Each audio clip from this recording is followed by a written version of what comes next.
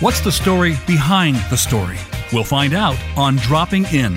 Our guests are today's original thinkers, conversations that spark new ways of seeing what's going on. We bring it all to the table. Diverse perspectives, controversy, loving and singular voices. Magically, stories reveal the common threads that link us. Experience the joys, the fist pumps, the detours, and the hard-won truths of those who blaze the trail so that we might do the same. And now, here's your host, Diane Dewey. Welcome to Dropping In, everyone. We're here to discover what we thought we'd tucked away in the back of our closets. But now it's actually taken us hostage. It's in our shoebox, the place where we keep our secrets, ones that now we have the time we need to unpack because it's impossible to dance around them anymore. And possibly these surprises or repressed memories hold us back from achieving what we want in life. The book is The Shoebox Effect, Transforming Pain into Fortitude and Purpose by our guest, Marcie J. Keithley. She says, what we put in our shoeboxes or what we discover in someone else's can alter the course of our entire lives. I am proof of it. Welcome, Marcie. We're so excited to meet you. Thank you. It's great to be here. Thank you. I was introduced to Marcie through our Dropping In guest and friend, Julie Ryan McGue, author of Twice a Daughter, a memoir and the story of her discovery that she and her identical twin sister were adopted at 2 weeks old and were perhaps not the strong Irish family they'd thought, but one with more nuanced lines of French and Native American heritage. Welcome back, Julie. Great to have you with us. Thanks, Diane, for involving me in this conversation. I'm sure it's going to be a wonderful experience for our listeners. I think so. Marcie, I am going to let you tell your story, but I'm first going to define the shoebox effect, and I'm going to use your terminology because I think people do need to understand. You had a fantastic career trajectory at Merrill Lynch and other financial institutions. The shoebox effect is a term commonly used in the financial and insurance industry. It references when somebody pays the normal price for reimbursable services and then saves the receipts to include when submitting a claim. These receipts, often stored in a shoebox, are usually forgotten and never submitted, and the person saving the receipts usually never reaps the benefit of doing so. So how does that tie into your story, Marcie? Yours centers around a shoebox as well. Yes, it absolutely does. And, Diane, it's very simple. The rediscovery of a 30-year-old shoebox literally changed my life. And I use that analogy. My former career was at Merrill Lynch and as a vice president of a bank for over 32 years. And I remember that term. And when my story does open in 2007 with the discovery of that shoebox, I use that analogy because we as humans, we do that. Whether it's a spiritual shoebox, an emotional one, a physical one, we all have something from our past, whether it's a grief, a loss, a pain, something that we're holding back. And what we keep inside that shoebox can bleed over into our personal and our professional life and just change our life totally. And that's exactly what happened to me. It's fascinating to me that both of you, and myself, we have had this uncovering of secrets in our lives. But I look at you two, and I think that, there's been a kind of exponential growth of you as persons. And I want to just look at some of the parallels of what you've experienced and maybe get a feeling for this kind of resilience that occurs, right? Julie and Marcie, your personal growth from confronting the past. Who wants to lead off and just talk about the strengths that you've developed along the way from having found out these secrets?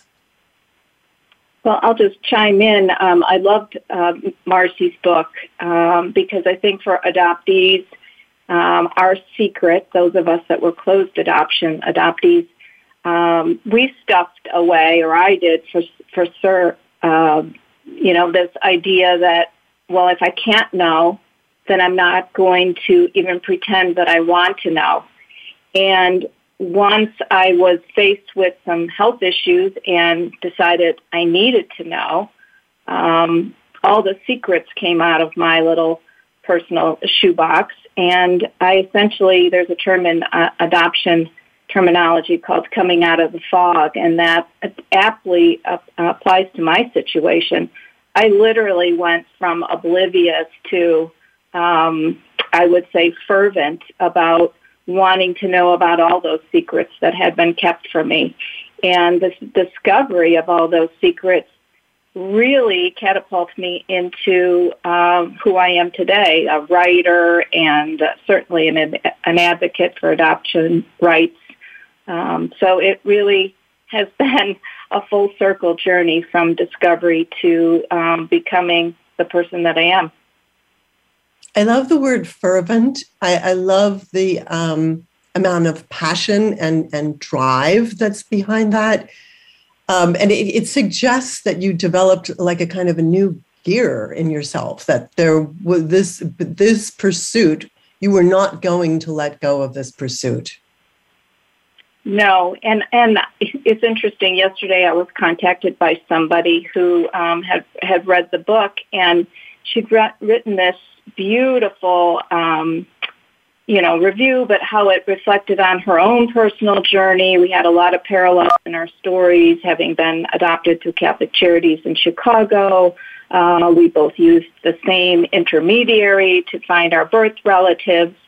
And I think sharing that experience with other people has been what this journey is all about for me now. It's not so much about the book sales, but it's about helping other people make choices that can perhaps improve their life. So that's my focus with where I am after the book publishing.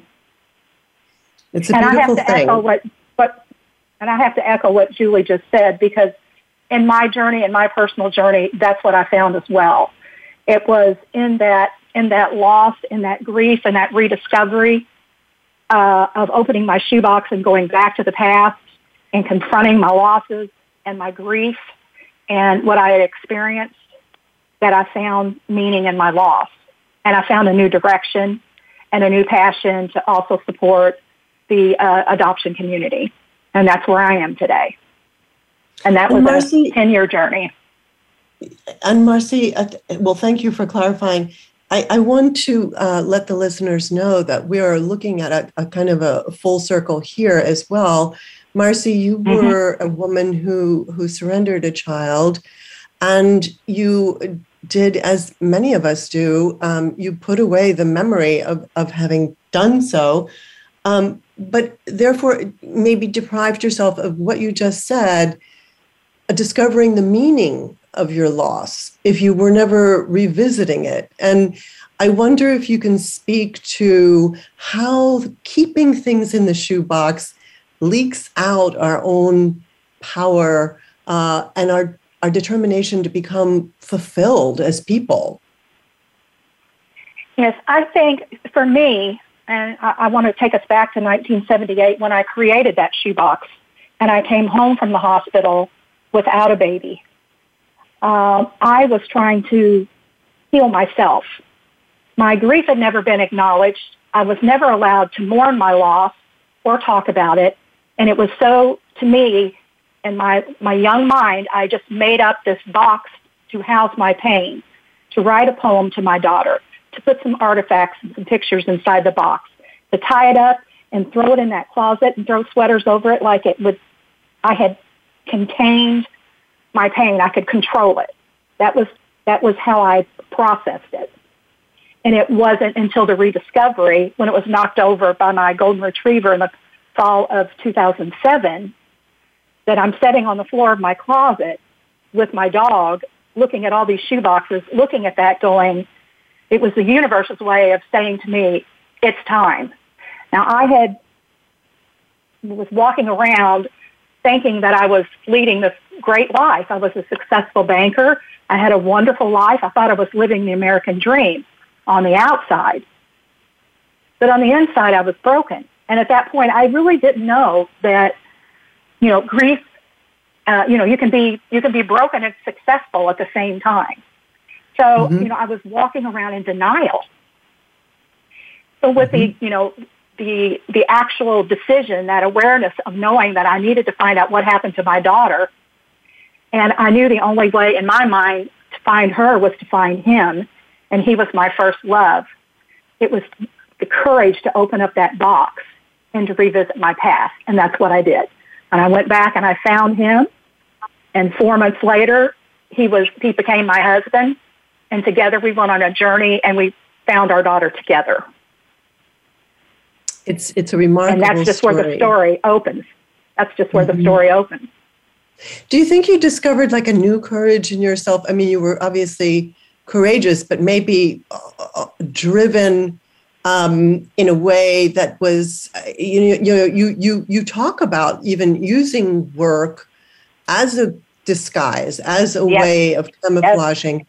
Do you think you found a new kind of courage in yourself when you contacted? It's Roger, right? Yes. And then your daughter Jessie. It was another depth, right? Another degree of courage. And it struck me that it was when Dreyfus, your golden retriever, was actually dying, and he had gone into the closet to die, which is what animals do, right? They want to hide their death, or they're seeking a place of shelter. And it was there that you saw Dreyfus, and it was there that you saw the shoebox. I can't help but think that it's such a transformational moment. And it was a realization sitting on the floor of my closet, holding Dreyfus, seeing all the shoeboxes and the one laying on its side tied shut with a yellow ribbon. And I remember rocking. I remember holding my ears and crying and saying, I could still hear my baby's cries. Oh. It was just an awakening that I knew I had to move forward. And I wasn't prepared at that point, obviously, but the universe was way ahead of me. It was long overdue. I'd been walking around in denial and hiding behind a career because I was too scared to open the lid and revisit that pain. But you're right, Diane. In finding Roger, finally there was someone to share that with.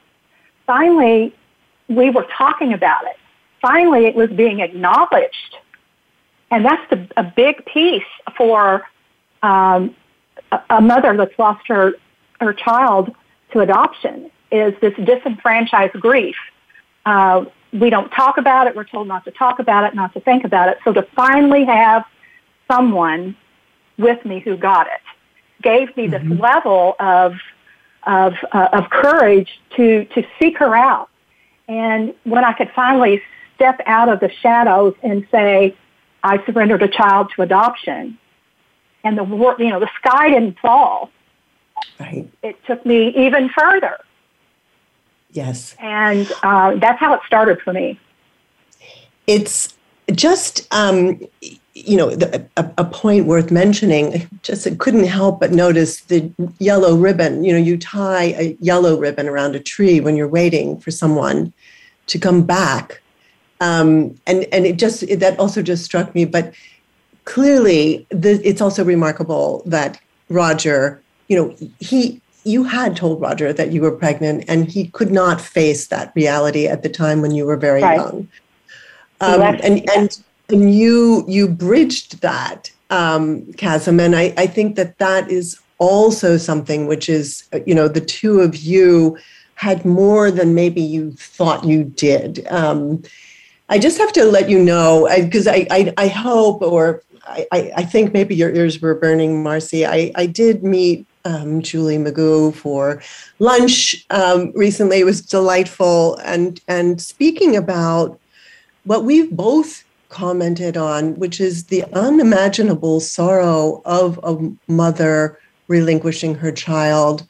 It's almost beyond, if it's possible, it's almost beyond, Julie, if you'll just comment, if you want to comment on this, it's almost beyond being an adopted child and finding out that you're adopted. It's a different kind of processing, right, Julie?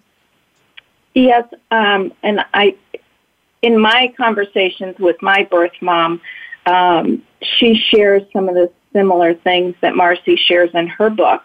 You know, this anxiety over the placement, what happened to us. She often talks about how guilty she felt by having, left us with Catholic Charities. But the overriding emotion was her shame, and the shame that society put on unwed mothers back in 1959, and then the silencing of all that.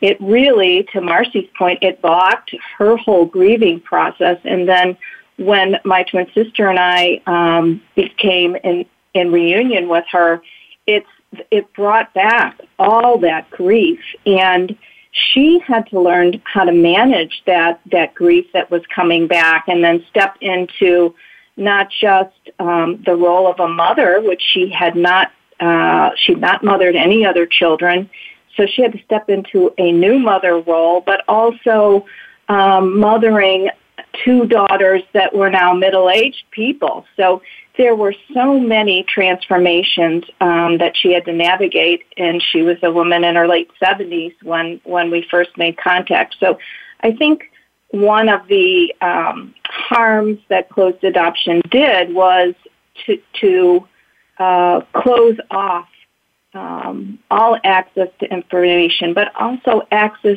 to emotions that we should have been grappling with. My need to know, and my birth mom's ability to deal with her grief. Mm-hmm. Yes. It's definitely a circle that needs to be closed. And we are deprived of being able to share these emotions, which are so healing. Lest anyone think this is all in the rearview mirror, it is not. This kind of grief over surrender and having an experience that's just too terrible for words and shameful, it is still happening, and it still happens to people every day. Finding their shoebox, finding the place to hide things away that we can't grapple with. When we come back from a commercial break, we're just about to pause for a moment here. We're going to talk about forgiveness and acceptance and how acknowledging your role as a birth mother, and Julie, in your case, obtaining her letters and meeting her and contributing to a sense of wholeness. This is not just a trajectory of morose, depressive thoughts, but it's really coming to terms in such a keen way with the whole idea of self-acceptance and forgiveness. Our guests are Julie Ryan McGue and Marcie J. Keithley, both authors, both coming at it from I would say different points on the circle, but we're all part of that same spectrum. Don't go away. We'll be right back on Dropping In.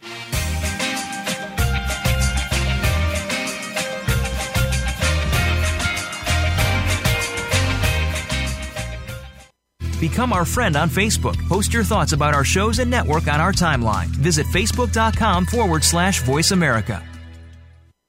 She Writes Press is an independent publishing company founded for women writers everywhere.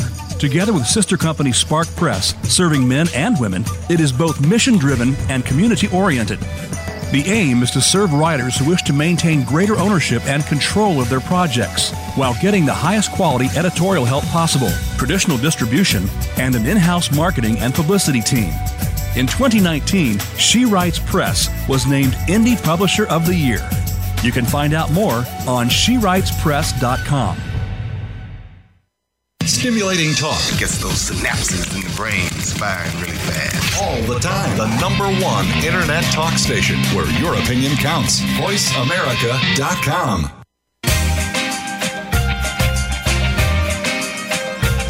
You are listening to Dropping In with Diane Dewey. We'd love to hear from you if you have a question or comment about the show. Send us an email to diane@dianedewey.com. That's diane@dianedewey.com. Now, back to Dropping In. Welcome back, everyone. We're here with Marcie J. Keithley, author of The Shoebox Effect, Transforming Pain into Fortitude and Purpose, and Julie Ryan McGue, author of Twice a Daughter, a memoir. Both of these, both of you, I would say, are expert in the field of forgiveness and acceptance. It's not what it looks like on paper. Let's talk about the traditions of what forgiveness is supposed to look like as opposed to what it really does look like. Marcie, do you want to comment on that as your journey took you through these emotions? Yes. One of the things, obviously, I had to learn forgiveness for myself. And that was something I had never done. And I had to learn how to prioritize my self-care, free from guilt, because as a mother who surrendered, that was something that I carried my entire life. So learning to forgive myself was a journey, and it just didn't happen for me overnight. But once I was able to prioritize my self-care, I was able to, I can acknowledge the parts that of my surrender that I could control and those that I could not. And to actually acknowledge my story and own my story. I was stuck in my story for so long that I was the story. And this, being able to forgive myself, I was fully then standing on my story, and I saw it through a whole totally different lens. Mm-hmm. And I accepted that, and that's how it worked for me. It's almost as though you abandon parts of yourselves, right?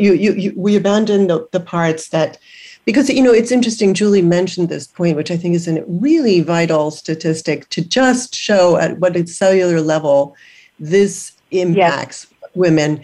Is that many, the majority of surrendering mothers actually do not conceive again.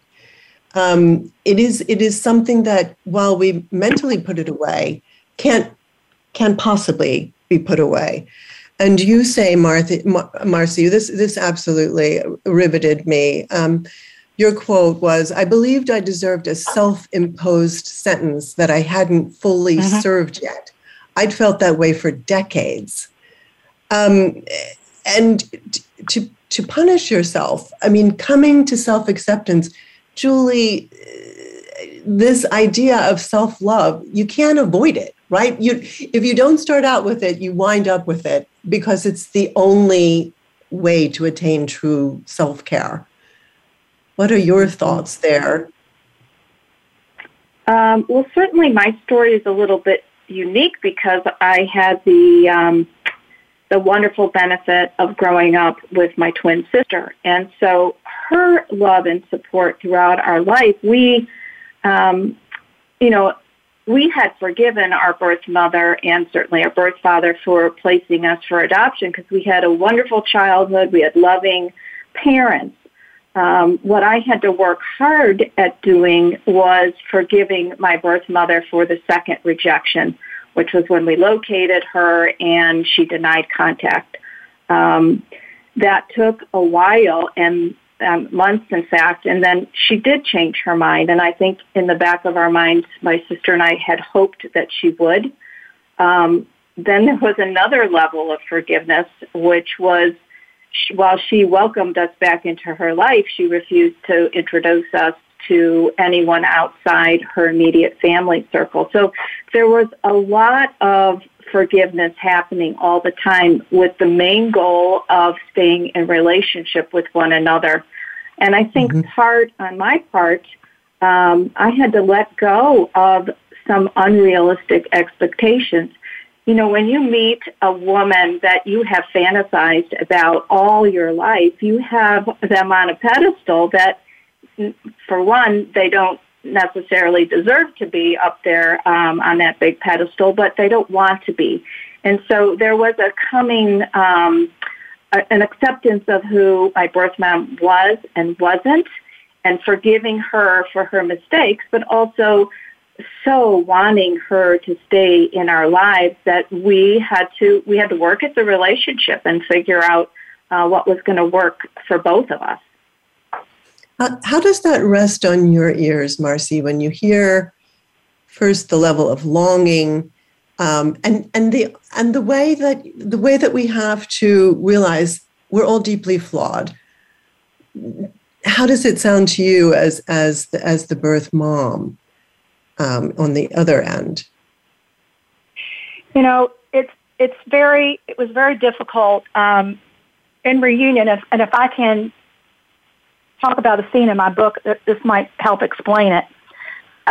With my daughter, when she came to my home for the very first time and spent the night with us, we were, my husband and I, her father, her birth father, we were.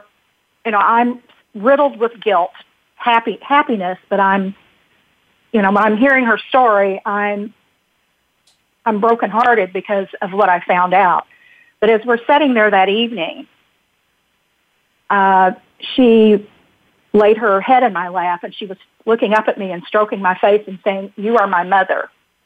You are my mother." And I'm crying, and she's saying, "It's okay. I'm not mad. I forgive you, Mom." She's saying these things. She's looking at me and saying these things. And I'm looking at, my husband and the three of us, and all of a sudden we weren't the younger versions of ourselves. And the room became very crowded. And I remember how emotional I got and begging her forgiveness. And she was the strong one. I wasn't expecting that. And she was the strong one and wanted to console me. I found that I was lost at that time. I didn't know what to say. But she needed that comfort. She needed to touch my face, look into my eyes, say, "You're my mother," and say, "It's all okay." Mm-hmm. And what about the idea of being able to walk around and put yourself, Jessie, your daughter, put herself in your shoes, in the sense that we all make mistakes, and these ideas about forgiveness, maybe they are big idealizations that, your mother she left you, she didn't leave you. She put you in the care of someone who told her that you were going to be okay. I think a lot of these dichotomies get very exaggerated, very black-white, so that the idea of forgiveness, which is, in Judeo-Christian tradition, you forgive and forget, it isn't like that, right? It's about accepting the humanity in all of us. Absolutely. And how did it play out in terms of forgiving yourself then, Marcie? Well, before I even got to forgiving myself, we have to remember, too, that there are additional family members. And not everyone was happy that I entered into reunion. So I had to forgive my I had to forgive my parents, my mother, my father, Roger, and obviously, ultimately, myself. But I'd always put myself last. Mm-hmm. And it was extremely difficult to do.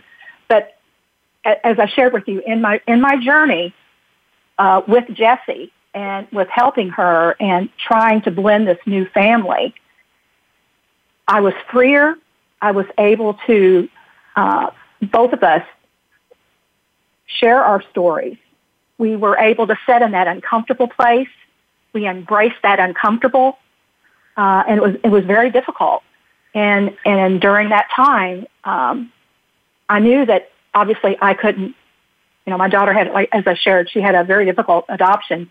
I couldn't fix her, but I knew I could fix myself, and I had to start there.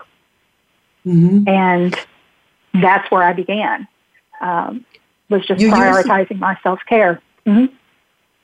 And for once, I mean, I understood this idea of just being, making sacrifices and always kind of a sense of punishment. Life is a form of punishment. Until you've opened these boxes and free yourself, it's not exactly freedom. It's a transition to other maybe more authentic emotions, right? And you have become, Marcie, the Shoebox Sherpa. You have, in what way have you channeled your energies to help others to transform themselves and forgive and accept themselves? Well, again, back to the story where the adoption, the reunion, it does fail at one point. And I was sitting in this lost place of, I don't understand how we are all together, but it's falling apart. Shouldn't love be enough? We're all together. I knew that's where I went, was to that uncomfortable place. And I found that if we sit there long enough and we acknowledge, we sit with our sadness, and I know it takes courage to be there, but if you can sit there and bear that pain and shift through those broken pieces, which I call magic in your mess, I think you can find something there. And what I found was telling my story that set me on a new pathway of connection to others. And I channeled the guilt, the shame, a lot of the anger into adoption reform. I began to understand why the records were closed. I self-studied the adoption laws in my home state. I advocated to get those laws changed by adding my voice as a first mother to testify in my state's capital. And it evolved from there. And it was in the adoption community that I found meaning, and I felt that I could give back. Mm-hmm. And that's where I found true forgiveness, acceptance, and a purpose. That I couldn't go back and change the past. I couldn't fix any of it. But I could own my story, accept my part, and do what I can to help reform adoption and help others. Yes. Like Julie, there's so many adoptees that experience rejection from their families of origin. I can be a listening voice to those. I can be a mom to some of those adoptees that can't even go into reunion. I can find a purpose, and I've given my life meaning. I think that, Julie, you can also, this resonates completely with you. And what an incredible journey, what an incredible way of transforming this pain and the shame that comes from, the sense of being rejected as an adoptee. Your role as an advocate, Julie, it's taken you to a much wider community, and maybe both of you I know both of you from being an author, but do you also share that sense that now you have, well, you always had your sister, you had, many different things, as each situation is unique, but the sense of belonging, is it different now? Well, of course it is different because I've branched out into so many groups, but I want to tap into something that Marcie said about the community. It wasn't just about my birth mother and my sister and I. It was also about my adoptive parents and their stance. My father was somewhat supportive of me entering reunion, but my mother was not. And I think that is the big conversation for adoptees, is this balancing of We want connection with our family of origin, but we also want to stay in relationship with our adoptive families. And there's this big balance between trying to make two groups of people, both who are important to you, make them happy. And what I found after having written the book and shared it with both my mothers was their generous spirit in accepting my words and my feelings. I was so nervous about revealing that I'd written this memoir to my birth mom and my adoptive mom for fear of what they were going to say and how they would react. Would we continue on in the traditions that we had been experiencing? And both of them were very receptive. Neither one of them asked me to change anything in the book other than their names. And we've gotten to a good place. Now, from researching my adoption, which was in 2010, 2011, and now here we are 10 years later, I can finally sit and have coffee and a sandwich with my adoptive mom, and she will ask me, "How's your birth mom?" We didn't spend a lot of time talking about adoption when I was growing up.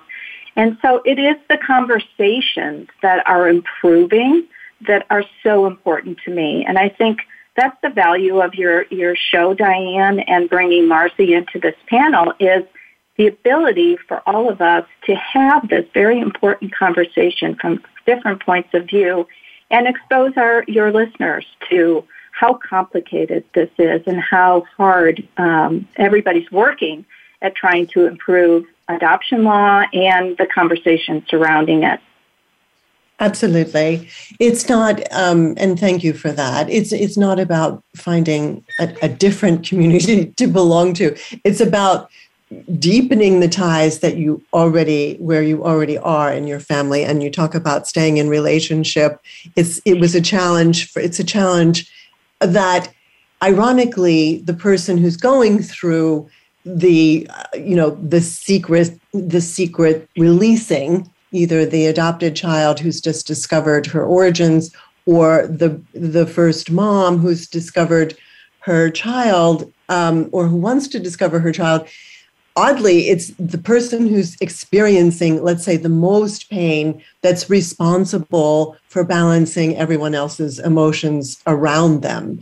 And I think that it's so interesting listening to both of you, realizing how much you were juggling, realizing how much you were keeping everyone's feelings and caring and thoughtfully dealing with everyone in these situations. It can't help but make you stronger people, much more self-aware people, and people that have come through the other side with just an expanded meaning of what it means to be human and to have community and what your purpose in life is. I think it's so exciting that you've discovered this purpose in life. We need to pause for a commercial break. One of the things that we'll talk about when we come back is the uncanny repetition of intergenerational patterns. And we're going to talk about the ponytail, Marcie. We can't get away from that. It's just another uncanny coincidence of which there are many, and it does point to a supernatural architect, as you've both said. So don't go away. We'll be right back on Dropping In with Marcie Keithley and Julie Ryan McGue.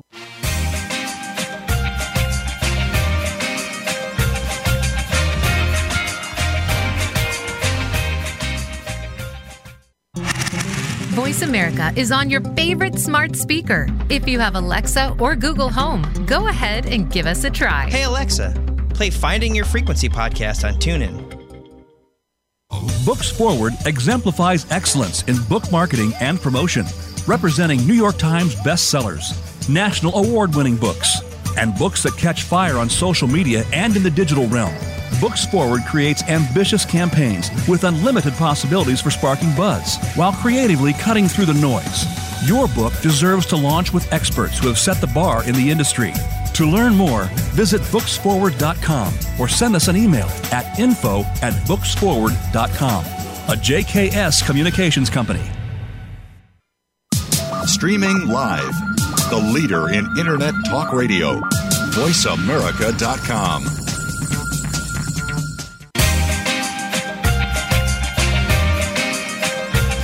You are listening to Dropping In with Diane Dewey. We'd love to hear from you if you have a question or comment about the show.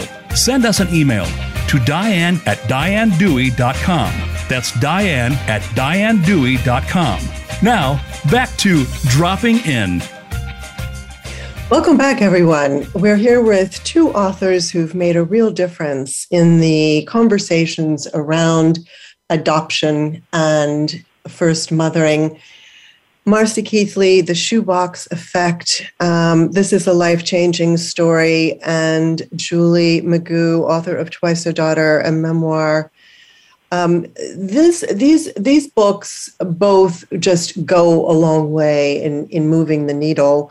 And one of the things that is just noticeable in these stories is intergenerational trauma, how things somehow repeat themselves and unfurl in our lives, sometimes at the same point in our life as the previous generation. Marcie, you're at age 5, your mother, for reasons of her own, departed the scene. I'm sure it was incomprehensible to you.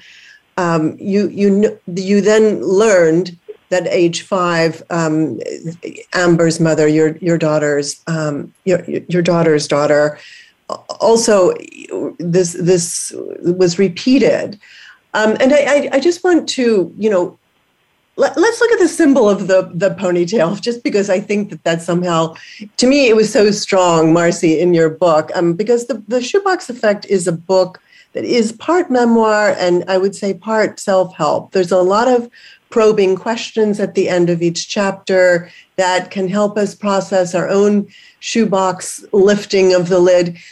Marcie, you had a ponytail all your life. You were a girl with long blonde hair. I noticed, I couldn't help but notice you've got it back now.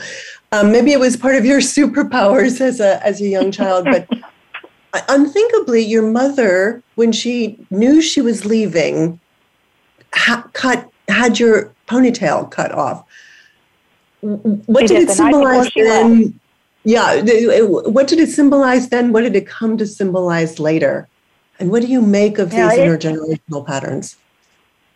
It was very traumatic for a 5-year-old to one day, mommy's in the home, and the next day mommy's gone, and there's no explanation.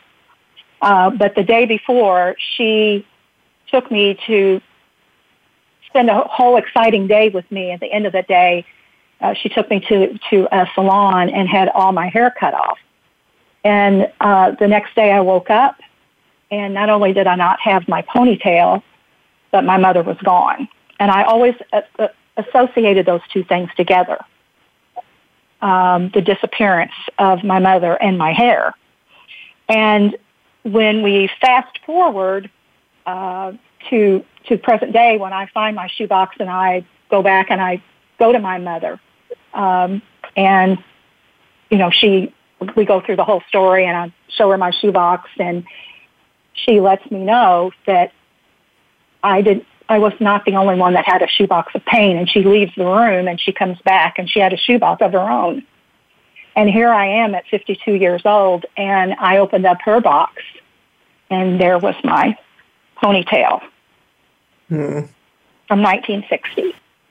And she said, that was how she knew she had to leave. And when I asked her that question, I said, why did you do that? And she said, I knew I would not be there the next day to take care of it. So she assembled just like I did and wrapped it up in a box and hid it away. And she was trying to heal herself and hide her shame and her guilt and her pain, and carried it all these years until 2008. Isn't it amazing? And then you also, because you reveal this in your story, so I don't feel as though I'm revealing any confidences, but you also learned that your sister, Judy, Jude, Yes. Carried her own shoebox. Tell us about that. Yes, Diane, that's true as well. In my sister died suddenly, and she had always lived with me off and on throughout the years. And it took me 2 years, and I was cleaning out the garage one day, and I found her tote, and I was going through it. And inside of that, my sister had her own shoebox. And I found a letter dated 1966 and some baby items, and my sister had surrendered a baby to adoption as well. We uncovered that. So 3 women, well, actually 4 women, including my daughter. My mother, she lost her mother at 4. Then she lost me. I lost my daughter. Jessie lost her daughter, and my sister lost a son. And we all basically did the same thing. You know, it's all too common. It's all too normal. I can think of a family of a dear friend. She has 3 adoptive children of her own. 2 of her sisters were first mothers. And, you know, I can't help but think, wait a second, if we weren't having so much secrecy, could we have kind of kept these families together somehow? But it's not to be, not at least in this point in time. But it is just not uncommon. It's something that we don't talk about, like the weather, so we don't realize it. But it is something that touches so many of our lives. I also just want to point out that it is something that cuts through social economic classes. You know, you start to look at what I would say traditionally, maybe the upper classes were much more interested in closing ranks and keeping secrecy, until you realize, no, it's completely universal. It cuts through every race, every ethnicity, every religion, every demographic, this universality of keeping secrets. I wonder how your sense, both of you, I know that you grew up in a Catholic family, Julie. How did your sense of spirituality evolve through these experiences? You know, it's interesting. Certainly, I was raised in all Catholic schools, but one of the tenets of my parents' generation, and I'm sure this is similar to others, you know, they had this philosophy of you don't share your dirty linen. And if something, if you don't talk about something, it's almost like it didn't happen. And so that relates to my, at 48 years old, having this breast biopsy and digging into my closed adoption. I was, you know, it was something we didn't talk about, adoption or what happened before they became my parents. And I think I needed to talk about it before then, but it wasn't a cultural thing. It wasn't something any of my parents really wanted to do. And certainly writing the book, sharing all the dirty linen was something I was afraid to do. And breaking that pattern has been, I would say, very healing for my mom, my adoptive mom, and myself, because I so admire this next generation, my children, for they talk about difficult things. They put difficult things out on social media. They're not afraid of sharing their dirty linen. So we have made progress, I think, from one generation to the next, from grandparents to grandchildren. And I think it's good that we talk more openly about the things that really are important to us becoming better people. Right. To normalize this conversation, what about the near misses, Julie? Because I know you had them, Marcie, I know you had them, near misses, where you almost bumped into one another. As a first mom, you almost bumped into your daughter. You almost bumped into your sister's son. These coincidences, Nancy Verrier talks about these near misses. They are colossal in people's lives. Yeah. Without spoiler alerts on these books, what do you make of these near misses, Marcie and Julie? We have just a few minutes left, if that's even conceivable. These near misses. Well, I love Marcie's term, I put it out to the universe, because I think essentially that's what's going on, is there's this swirling of energy that we don't really understand how we can have this synchronicity in life. So I was essentially leading a parallel life with the brother I didn't know I had. And he was closer than anybody would have imagined. And it took a lot of digging to figure out who he was and where he happened to be. But wow, how much fun once we figure out how we're connected with others. Marcie, your near misses and what your conclusions about all of this? How does it happen? Yeah, I chose to go on vacation in Florida with some girlfriends. Well, they actually chose Florida. And one of my clients came into the bank. We were just trying to figure out where we wanted to go on vacation. He said, hey, stay here. You can go to Sarasota. I have a home down there. And we ended up going to Sarasota, and that's where my daughter was living when I went on vacation and didn't even know it. I was 5 minutes from her. It's something we still don't have the language for. I think it's something fascinating. But you talk in your book, another great concept that you bring out is the longing for something, especially one's home, the homeland. And maybe somehow we're gravitating to these homelands if they're embedded in a person, not just a place. Hirith is the Welsh term for it. Marcie, we have exactly 2 minutes left. I wonder if you would let people know, and Julie as well, how to best reach you as the Shoebox Sherpa, Marcie. Yes, you can visit me on my website at marciejkeithley@gmail.com. That's my email, and my website is also my full name, marciejkeithley.com, or my email at gmail.com. Perfect. On Facebook and Instagram. Mm-hmm. Wonderful. And it doesn't have to be, correct me if I'm wrong, it doesn't have to be about adoption, right? It's anybody's shoebox. Anything we want to put out of the shoebox. Yeah. Okay. Absolutely. Wonderful. And Julie? Listeners could find out more about me and my book at juliemcgueauthor.com. That's my website. And my email is julie@juliemcgueauthor.com. Perfect. Thank you. Thank you very, very much for being with us.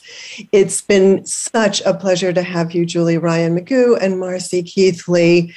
Thank you to our engineers, Matt Widener and Aaron Keller, to our executive producer, Robert Cialino, and most of all, to you, our listeners. Remember to stay safe and look into your shoebox. Till next week, thank you for dropping in. Thank you so much for dropping in. Please join Diane Dewey again next Friday at 8 a.m. Pacific Time and 11 a.m. Eastern Time on the Voice America Variety Channel. We'll see you then.